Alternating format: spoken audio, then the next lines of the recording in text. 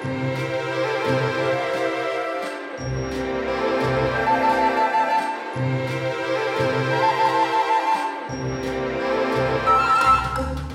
everyone, this is Anastasia, your favorite host, back with another episode of That's Rad, a podcast presented by the Littleton Food Co-op. Well, sorta. Don't worry, we're still at the co-op and we're still a podcast. But today, I'm actually here to introduce you to our new FBOTD mini-sode mini-series. At this point, I'm sure you're like, hold up, back up, what do any of those words mean? Great question. If you remember, episode 23 of our regular That's Rad programming was about the FBOTD, the fun beverage of the day. The idea behind the FBOTD is that we all go through so much every day, so we should be allowed to treat ourselves with a beverage that has no other purpose other than it just being for personal enjoyment. A fun beverage will look different for everyone, but some examples are flavored water, juice, iced teas, fun coffee drinks, kombucha, and more. If you want a more in-depth refresher on what this concept is about, go back and listen to episode 23 of That's Rad. Since this is all about having fun beverages every day, it didn't seem right to touch on beverages only once. So, to introduce you to the many beverages of the co-op, we're starting this FBOTD series to talk about your favorite drinks that wash down your favorite foods. They're called mini-sodes because they're likely going to be shorter versions of the full-length episodes you've come to know. I guess we could call them short-episodes, but that doesn't sound as cute, and that's very important. And it's a mini-series because who knows how many we'll do. In any case, it would take a lot to get to the 24 episodes we already have of the regular That's Rad programming. Does this all make sense? I hope so. If not, all you need to know is that you're going to be getting more content from your favorite food cooperative-based podcast. And we're going to release episode 1 in honor of the end of summer and the end of New Hampshire Eats Local Month right now. Keep listening for FBOTD Minisode number 1 with KIS Kombucha. That's a lot of acronyms.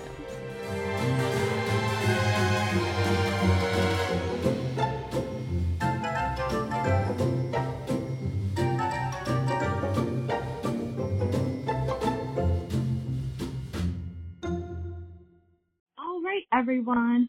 In the spirit of fun beverages and always staying hydrated this summer, I wanted to bring on someone who I thought would know the idea of a fun beverage.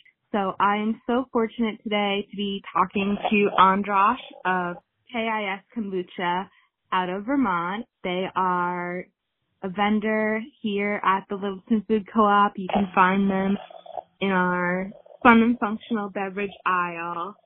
And yeah, I'm super excited to hear more about them today. So Androsh, thank you so much for being here. Yeah, thank you for having me. So just to get started, how did KIS come to be? Like, how did you get to this point? Well, I was working in a health food store in Morrisville, Vermont, and was just kind of slowly becoming a pretty avid consumer of kombucha. Mostly GTs at the time. There wasn't a whole lot of other brands available. And this would have been probably 2008, 9, 10, somewhere in there. And I sort of just got hooked on it. I ended up trying every single variety they had. I was in charge of ordering it, so I kept ordering whatever the newest brand was that they had, whether it be GTs or anything else that came on the market at the time, which wasn't much. Aquavite maybe came on shortly thereafter. But I was given a culture by just a random customer who came in, a young woman who just seemed like she was having the time of her life shopping in the store and noticed me drinking a kombucha and had asked me if I'd ever made my own, which was a totally foreign concept to me at the time. I thought, no, of course I haven't made my own. I have no idea how to make it or what exactly it is. I just really enjoy it. And she said, well, why don't I grab you a culture? And she went running off to her car, and I could see her like rummaging through her little Subaru. She had a fishing rod sticking out the back. And she just came in and handed me a culture, which I thought was incredible and also a little bit strange because it's like this little, slimy SCOBY floating around in a jar. And I thought, well, this is awesome. I should definitely look into this. And that's kind of how it began. I started making kombucha shortly thereafter with the culture that was given to me, and it's been the exact same culture that I've used ever since. I've propagated it from day one. So fast forward 10 plus years later, 12 years later, I'm using the culture that this random woman gave me. So did you ever find out who this person was? No, I may have seen her once or twice after that in the community. I resigned from my management role there at the little health food store not too long after that. Kind of moved on to other things, and I never really got a chance to connect with her in a way, like say, hey, that you actually helped me start a kombucha company, believe it or not, which would have been a cool conversation to have with her. That's so crazy, because that was really like random act of kindness from a complete stranger, and kind of one of those like one spark or one SCOBY in this case that started it all. Yes, very much so. It was kind of a magical thing. I mean, it certainly changed my life, obviously, not just my, career path, but, opened my eyes to the whole kombucha world and the fermentation world. And I now work somewhere where we ferment a whole lot. I mean, we do co-pack cider for a company. We do vinegars. We even make another kombucha for another kombucha producer. We co-pack it for them. But all this is coming from that same, well, not all of it, but the kombucha side all comes from that culture that was given to us. And yeah, so it's a pretty magical moment. That is so crazy and so awesome. So you made reference to this like kombucha world, which first of all, love that. Love the idea of that. I'd like to think maybe somewhere out there past the Milky Way there's a kombucha world. I don't know. We can sketch that up. But in the kombucha world within the United States even, when you first started, that 2008, 2010 period, you said there weren't a lot of kombucha brands out there. So when you went to start your own, how did you decide like what you were going to do and how you're going to be different until now when there's so many other kombucha brands on the shelf? How do you kind of remain different from the rest? Yeah, that's a great question, because it is getting more challenging to be unique with all the varieties that are out there. I think my focus originally fed right into one of my interests, which was herbalism. So I actually went to school briefly, did a little 2-year stint with an herbalist here in Vermont, and that kind of overlapped with the beginning of my kombucha brewing days. So the company didn't actually start till 2012, but maybe 2-3 years before that was kind of my peak interest in kombucha and the evolution of making it in different varieties. And my focus at that time was, more, like I said, more herbal. So I was basically trying to make really good teas and turn that into kombucha. So I would focus on what do I like to have in a tea, and one of my original favorites was jasmine green tea, which I came up with a recipe that has a spearmint and a little touch of lemongrass, and the original kombucha became jasmint. But before it was even jasmint, I was making it and just putting it into it's kind of funny, but Stella Artois bottles. I would go down to the Redemption Center and collect all the Stella Artois bottles I could, just because I liked it. It was like a pretty shaped green bottle, and I'd bring them home and scrub them out, soap them, sanitize them, and refill them with my own little kombucha and put a little red cap on them. And it was a labelless thing that I would just hand out to friends and family. So it kind of started there with the jasmine and the herbal side of kombucha. And I would say to this day, we still try to do, of the varietals we have, we usually pair either a fruit or veg with an herb, or we have just a full-on herbal blend. Like lemon lavender has, lemon peel, lemon balm, lemongrass. We steep lavender petals at the end. It's a green tea-based kombucha.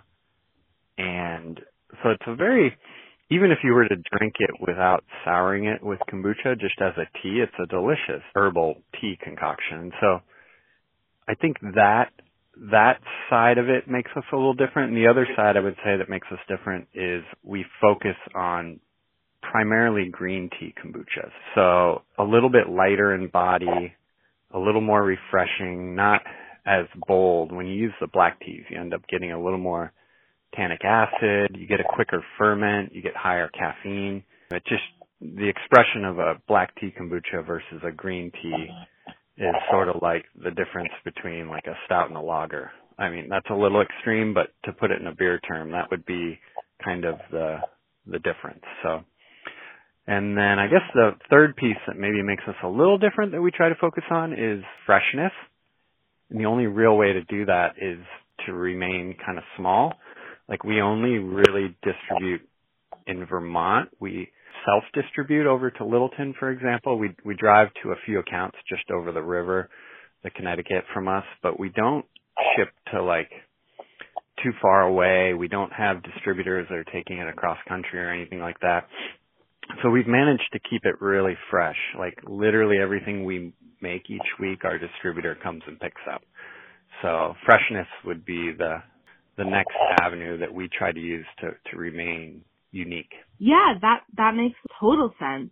And that's really interesting, the idea of the green tea versus the black tea kombucha.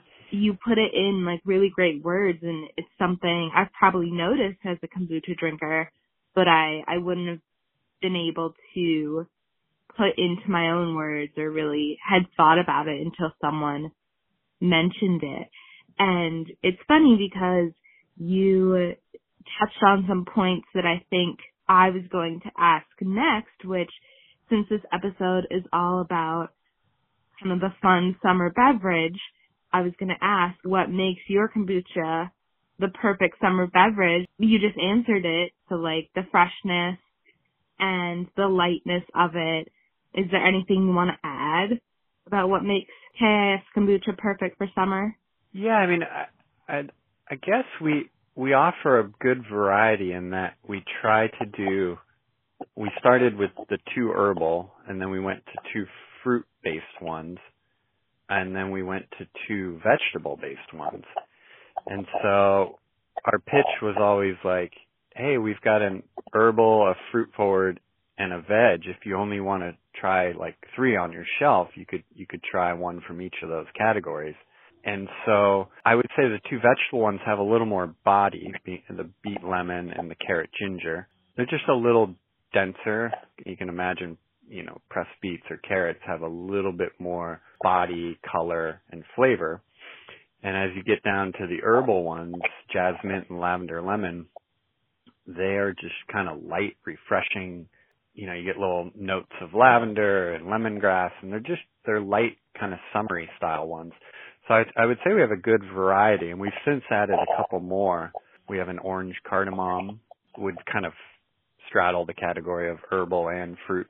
But again, it's a very, very light kombucha. We try to keep all the flavors in the background. We don't really want you to drink something, and if you're not a huge fan of, say, cardamom, to say, oh my God, that's all I taste. We want you to kind of get a little sweetness from the orange, a little bite from the fermentation, a little just sort of subtle, light-bodied tea flavor from the green tea base, and then we want cardamom to be a little bit of like an accent, like, like maybe if you didn't know what cardamom was, you might not even place it. You'd be like, oh, there's something kind of soft and spicy and floral in there, but I don't know exactly what it is. And so that would be the cardamom. So we try to keep all of our kombucha sort of true to that style, where we just don't want to blow your palate away with one spice or one fruit.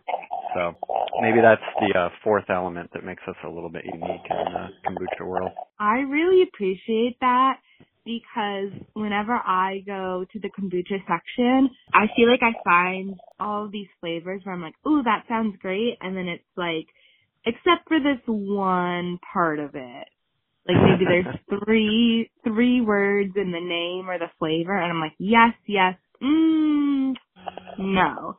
So I really appreciate that if I drink a KIS kombucha, that I don't have to worry necessarily about the specific ingredients and more the overall kind of sense of it, I guess, is what I'm getting from what you're saying.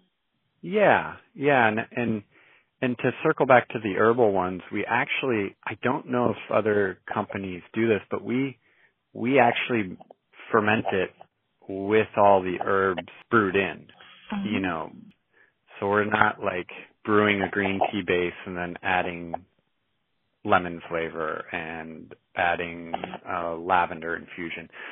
Those ones are actually, we brew them all in the kettle. We have a separate fermenter for it.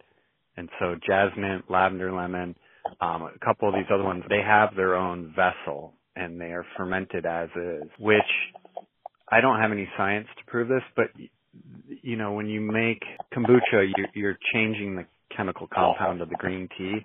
So all the phytonutrients and the amino acids and the different things that are created during the fermentation are kind of a reconfiguration of the nutrients and the minerals and everything that are in the green tea. So we kind of took it a step further and thought, well, why wouldn't that be true of lemon balm and spearmint and lemongrass and all these other herbs? So like I said, I don't really have a scientific way to evaluate that, but I just sort of in my gut believe it to be true that a lot of the phytonutrients in those plants are also kind of brought out through the fermentation process. So at least that's my hope.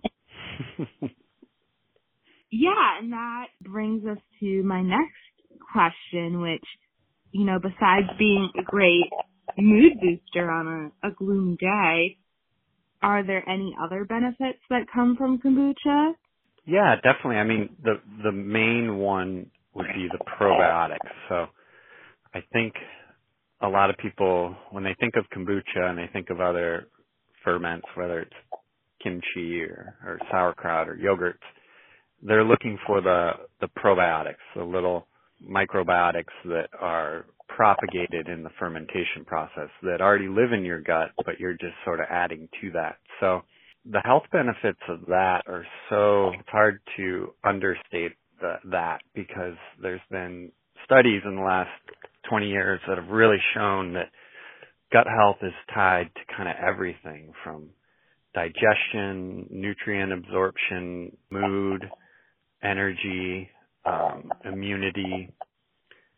So I think we're still really just trying to figure that piece out scientifically, like how far does that go? I always find it funny that, you know, we have the old saying like, oh, I had a gut feeling, and I don't think anyone really thought of how deep that went, but science is starting to prove that, oh, well, actually, your gut does communicate with your brain. And so it's almost, there's a lot of truth to that statement. You know, you have a gut feeling, there really is a feeling that gets communicated to your brain like, oh, I don't want to do that for whatever reason. You know, there's so much bacteria living on us that communicates with us in so many different ways. I mean, if you really wanted to get like esoteric and metaphysical about it, you actually are more bacteria than you are yourself. You literally have 10 trillion bacterial cells on your body, whereas you only have about 1 trillion of your own human cells, which make you unique. So you're kind of 10 times a foreign entity than you are yourself. But that also is a wonderful thing because we all share that. So we're actually more connected than we are unique and our own individuals, if you really want to think about it. That might be for another podcast, though. That is so crazy. And I never even really thought about that phrase, like the gut feeling. But it's so true. Okay, give me a second. I need to come out of this existential crisis I just had by that. Speaking of, I don't know if this transition makes sense, but I'm going with it. Speaking of, we kind of got into this before we started recording, where I was asking about your name, and then also you brought it up when you were saying in the beginning you were handing out the labelless bottles. But I wanted to talk about your name because before we started, I was like, Andras, I've never actually heard anyone say the brand out loud. I just read the bottle. So do you prefer keep it simple? Do you spell it out like an acronym like KIS? Or do you call it KISS? And you were saying an interesting story about that. So do you want to tell everyone, set everyone straight and maybe say how that got to where it is? Sure. It, in my mind, was always an acronym. So it was KIS Kombucha was the name of the company. KIS standing for Keep It Simple, which is kind of just our motto that we aspire to be, but obviously running a company is anything but simple. So we have to constantly remind ourselves to just slow down, focus on making good teas, use real ingredients, and let the rest kind of fall into place. So Keep It Simple, KIS Kombucha was my name for it. But as I started the company and put the bottles out, I just noticed everyone would refer to it as KISS Kombucha. And I think initially I attempted to correct people oh, yeah, it's KISS, it's great. It's KIS, by the way. And I just quickly realized there was really no point in trying to do that. People are just going to read it as they read it. And I think whether you say KIS Kombucha or KISS Kombucha, people know exactly what you're talking about, at least people in this area who drink it. So I gave up pretty quickly on that. And to make a long story short, I guess either name exists for the product. And I think the keep it simple part is the part that we try to maintain and to keep as a truth here at our company. Yeah, and my marketing brain is just hey, no matter what they're calling it, they're still drinking it, so. But wrapping up here, do you have a favorite flavor of your own design or kind of a go-to flavor that you're often found drinking, or does it change with what you're doing, depending on if you're doing a day at the beach or a day in the office or even a day where you're making another flavor? What's your opinion on your own work, I guess? It is funny because we've created a lot of flavors over the years, and so it's easy to fall in love with the new flavor for a period of time. But I think letting time be the dictator of what rises to the surface and stays. I actually come back to the original flavor as my favorite every time. It's Jasmint, which is just a simple brewed tea concoction with spearmint and lemongrass and jasmine green tea, and it's really, really light and refreshing and kind of a good summery one. It's not the best seller, but it is still my favorite one. The best seller would be our sour cherry rose, which, again, the cherry is subtle, it's not overwhelming, and we take some of the finished kombucha and sort of dry hop, to use another beer term. We basically dry hop with rose petals, though, so we let it sit and let the acid pull the flavors of the rose out, and then we filter that back in. So it has this really subtle kind of floral rosy background, but the cherry would be the flavor you would most likely recognize. For whatever reason, that's by far the best seller. We do have two new flavors, which I'm really proud of. Orange cardamom, which I mentioned earlier. That one is probably right up there with Jasmint for me as far as a favorite. And then we have one called Green Mountain Dew, which is a little play off of Mountain Dew, but we are in the Green Mountains, so it was hard to resist that. Probably get in trouble for it someday, but for now we're just rolling with it. That one is a high energy kombucha, and we use yerba mate and matcha tea and green tea, and it has a lemon lime flavor, kind of like the old Green Mountain Dew. So that one is awesome because there's a smokiness from the yerba mate, which is not found in any of the other kombuchas. So it's completely unique as far as the lineup goes of our brand. And it's easy to really gravitate towards that one for me right now as well. Well, now I feel a little basic saying that my favorite flavor is the cherry rose. But those two new flavors sound so cool, and I'm really interested in trying them. And I think just the overall message from this is that I need to go pop open the Kiss bottle that's in my fridge right now. I'm going to go do that. But Andras, thank you so much for coming on and telling us all about Keep It Simple, from the humble SCOBY beginnings to the Green Mountain Dew now. And I think if this wasn't on our fun beverage of the day rotation, it certainly is now. Everyone, if you want to learn more about this great company, you can go online to their website, which is KISVT.com. Thanks for having me on, Anastasia. It's a pleasure talking to you. Oh, thanks. I do it for the compliment.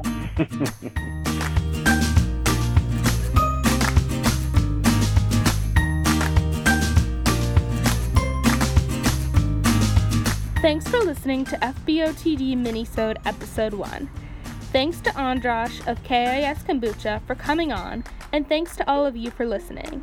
Make sure to rate, review, and subscribe wherever you listen to That's Rad. Until next time, remember to drink your fun little beverage, sleep, and be rad.